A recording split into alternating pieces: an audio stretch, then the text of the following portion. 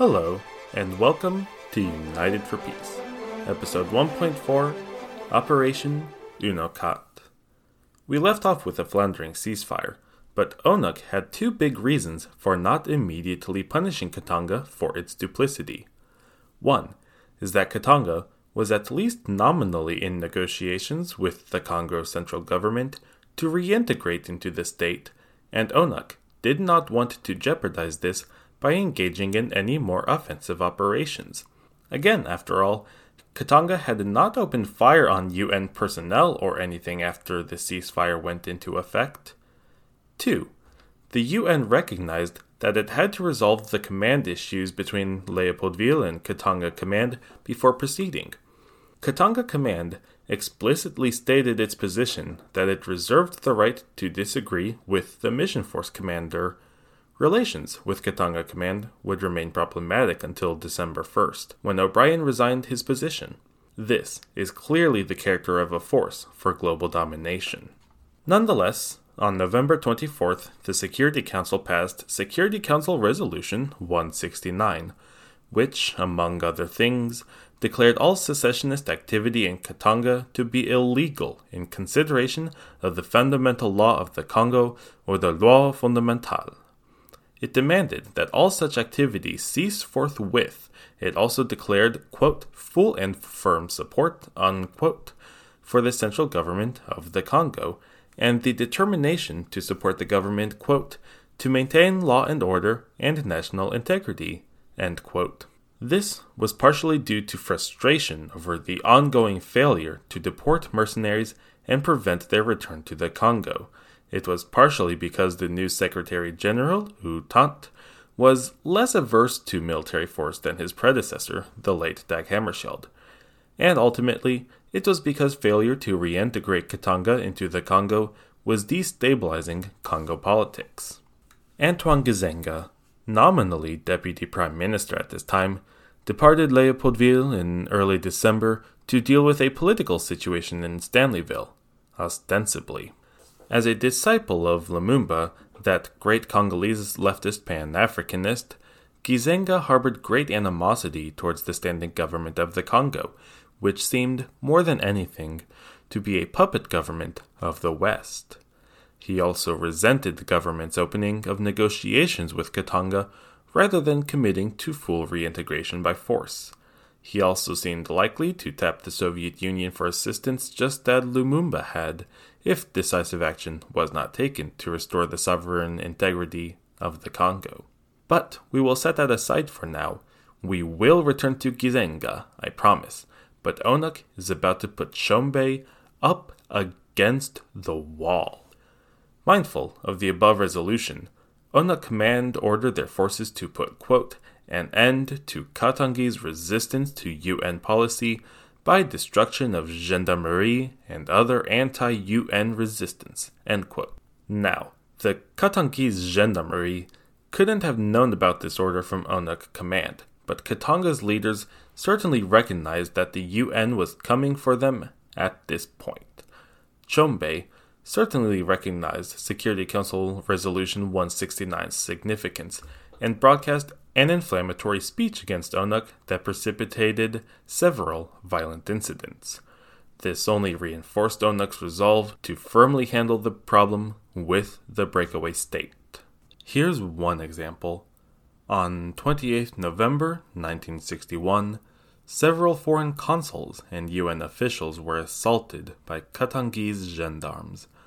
Staffer George Ivan Smith and a UN representative to the Congo, Brian Urquhart, were beaten and kidnapped.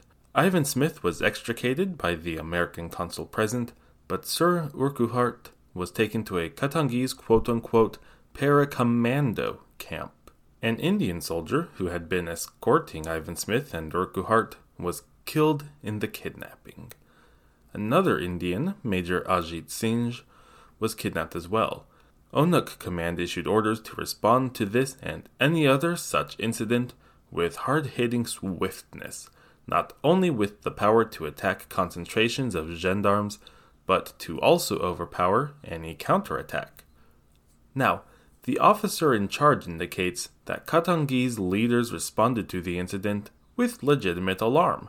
He also reported that the leadership failed to exercise control over the aforementioned quote-unquote para-commandos, in particular, who continued to whip up anti-UN excitement among other Katangese personnel seemingly in an effort to rekindle the hostilities.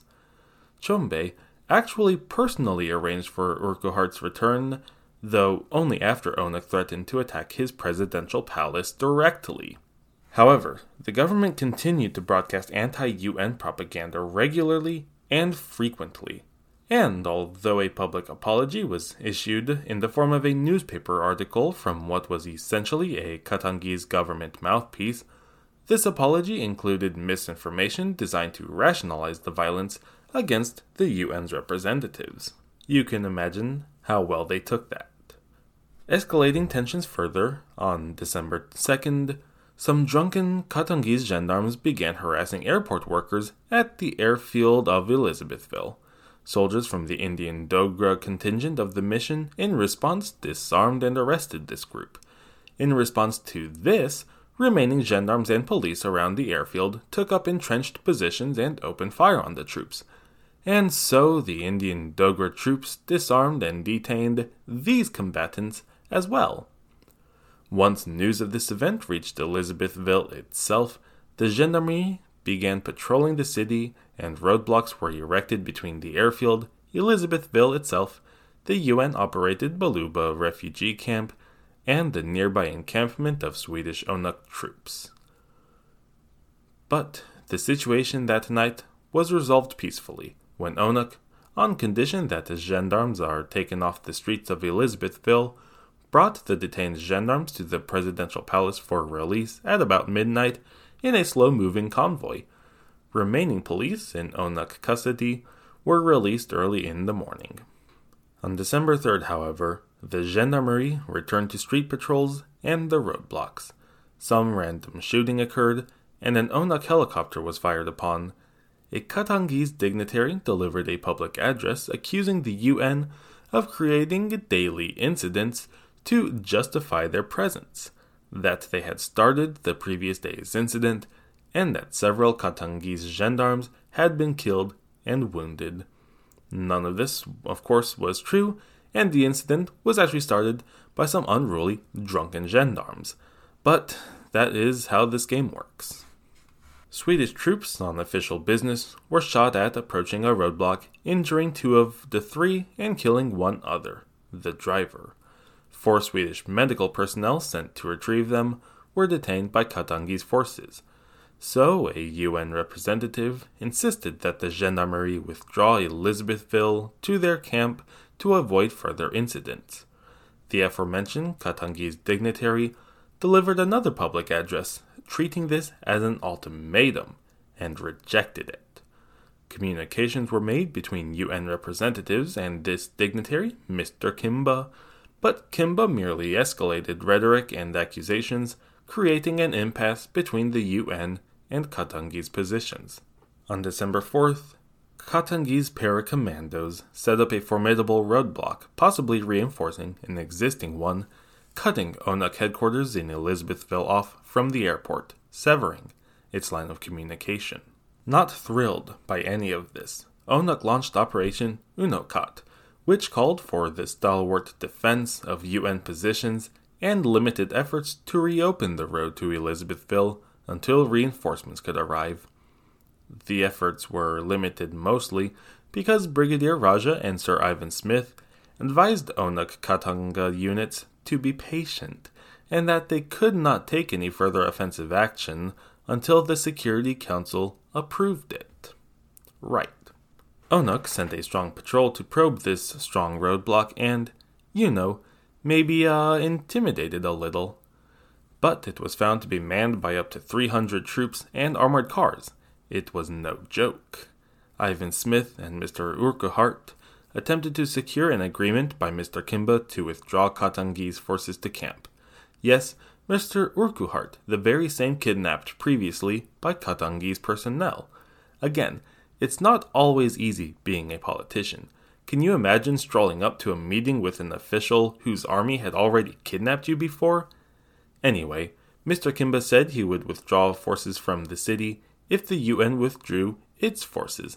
As a gesture of good faith, the UN first withdrew forces around the roadblock. By the next morning, however, the roadblock was maintained just as before. On December 5th, UN representatives meeting with Mr. Kimba said it was obvious that he had, quote, no control whatever over his troops, end quote. It also became obvious that the gendarmerie was preparing to undertake a full-scale offensive operation. Their forces were advancing to encircle the airfield of Elizabethville, and a Katangese douanier flew over it in the morning, no doubt gathering intelligence. In addition to this, Mr. Kimba and another Katangese dignitary were found preparing to leave for Jadoville. It was concluded that the sincerity of ONUC leaders in attempting to peacefully resolve the tensions and holding back their military capability had left their position weak, and that, quote, further forbearance could only jeopardize the lives of ONUC personnel, end quote. Brigadier Raja was asked to, and I am quoting his orders from Mission Command, deal with the situation. And Indian troops moved at 13:45 hours to clear the Elizabethville roadblock. They completed the action in half an hour at the loss of an officer and 4 men wounded. At least 38 gendarmes and para-commandos were killed along with 2 non-Congolese mercenaries.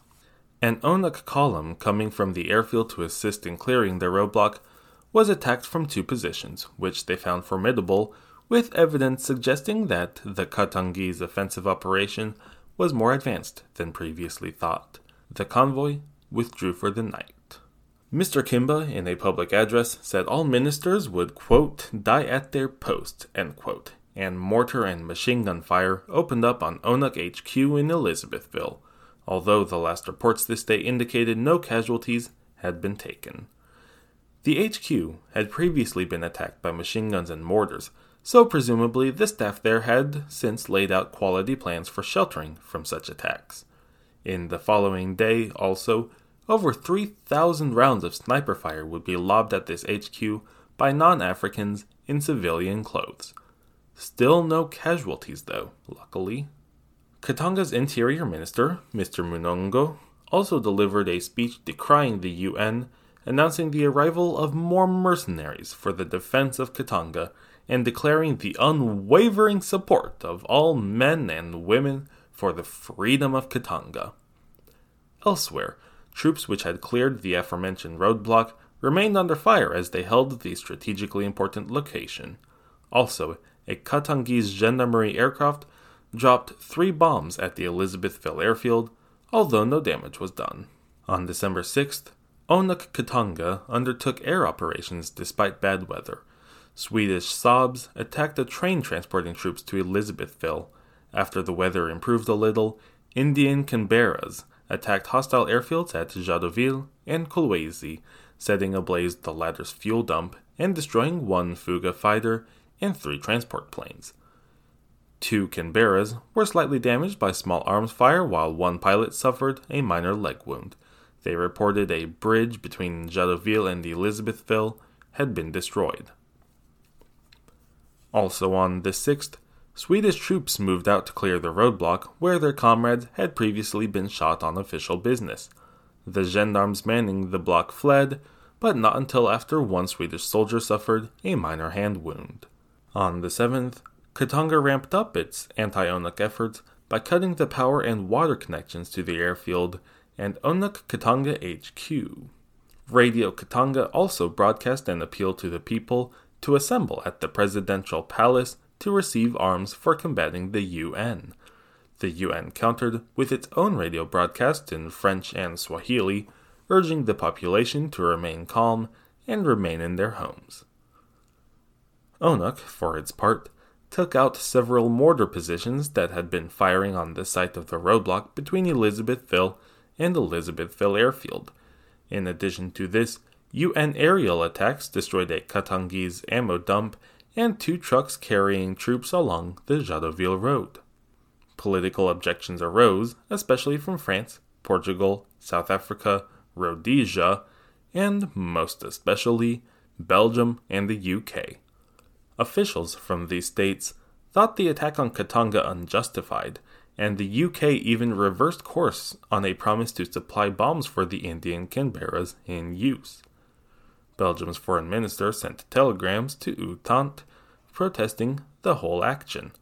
But, obviously, the former colonial slave maker of Congo, who got this whole Katanga fiasco going in the first place for its neo-colonial interests, would protest.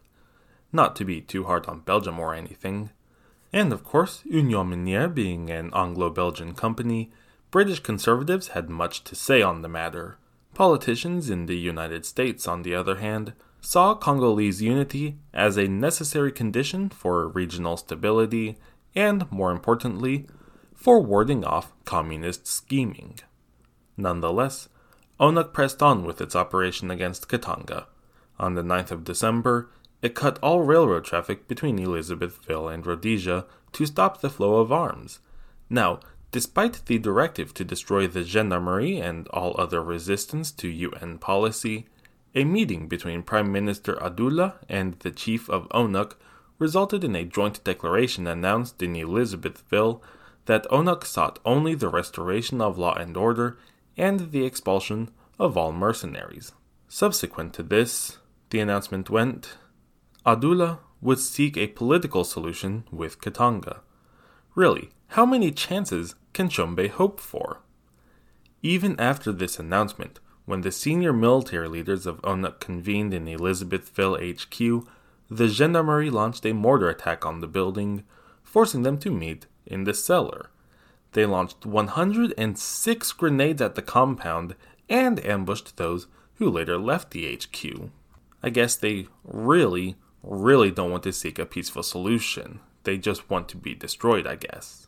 Sean McKeon, force commander of all ONUC, decided they ought to clear Elizabethville of all resistance to ensure freedom of movement.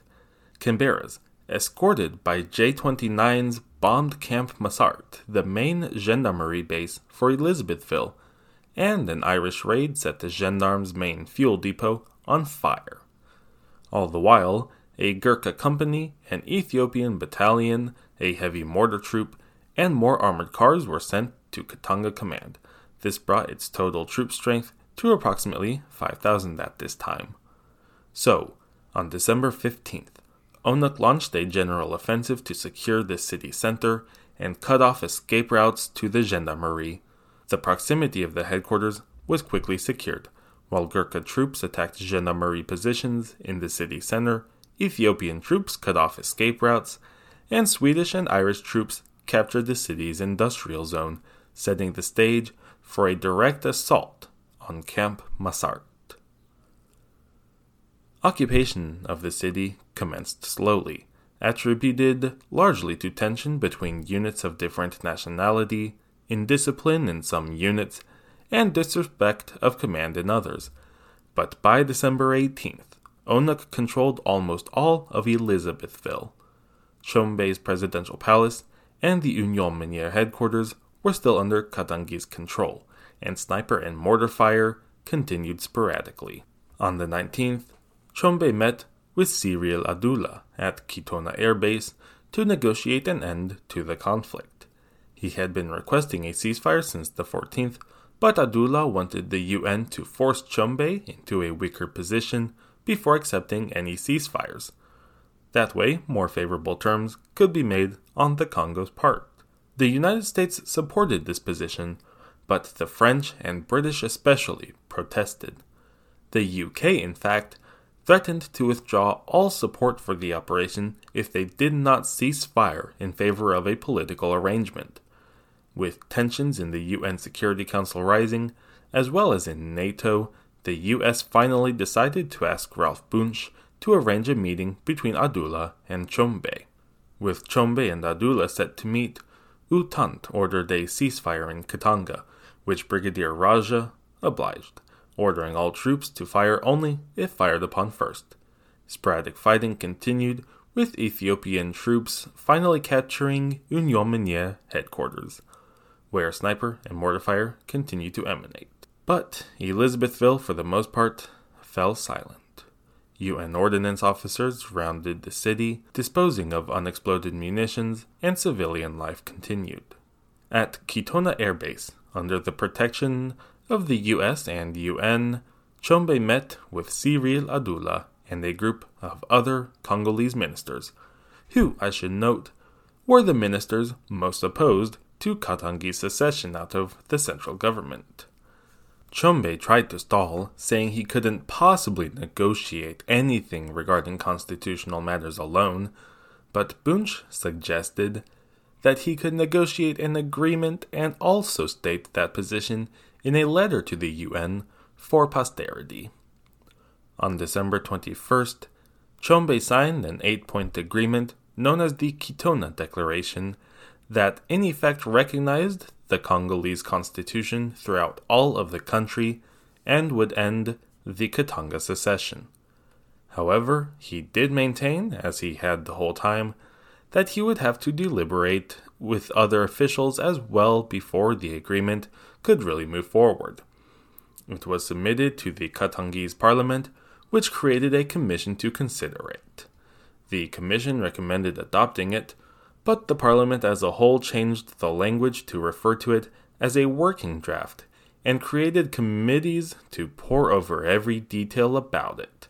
Clearly, the parliament was not eager to recognize it, and Tshombe didn't really want them to. On every substantial point of reintegration into the Congo, Tshombe responded with objections and hesitation. By June 1962, Tshombe would break off reintegration negotiations entirely, and Katanga would celebrate the second anniversary of its independence on July 11th. Just a little spoiler for you there. But at this time, the fighting between ONUC and Katanga was over. 21 UN personnel had died, and 100 were wounded during Operation UNOKAT. The Katangese gendarmerie took similar losses, in addition to 100 captured. Tshombe breaking off negotiations in 1962 wasn't the only crisis that year. In early 1962, well, technically late 1961, another crisis erupted with Antoine Gizenga. That's right, we're finally back to Gizenga, but that will have to wait until next time, I'm afraid.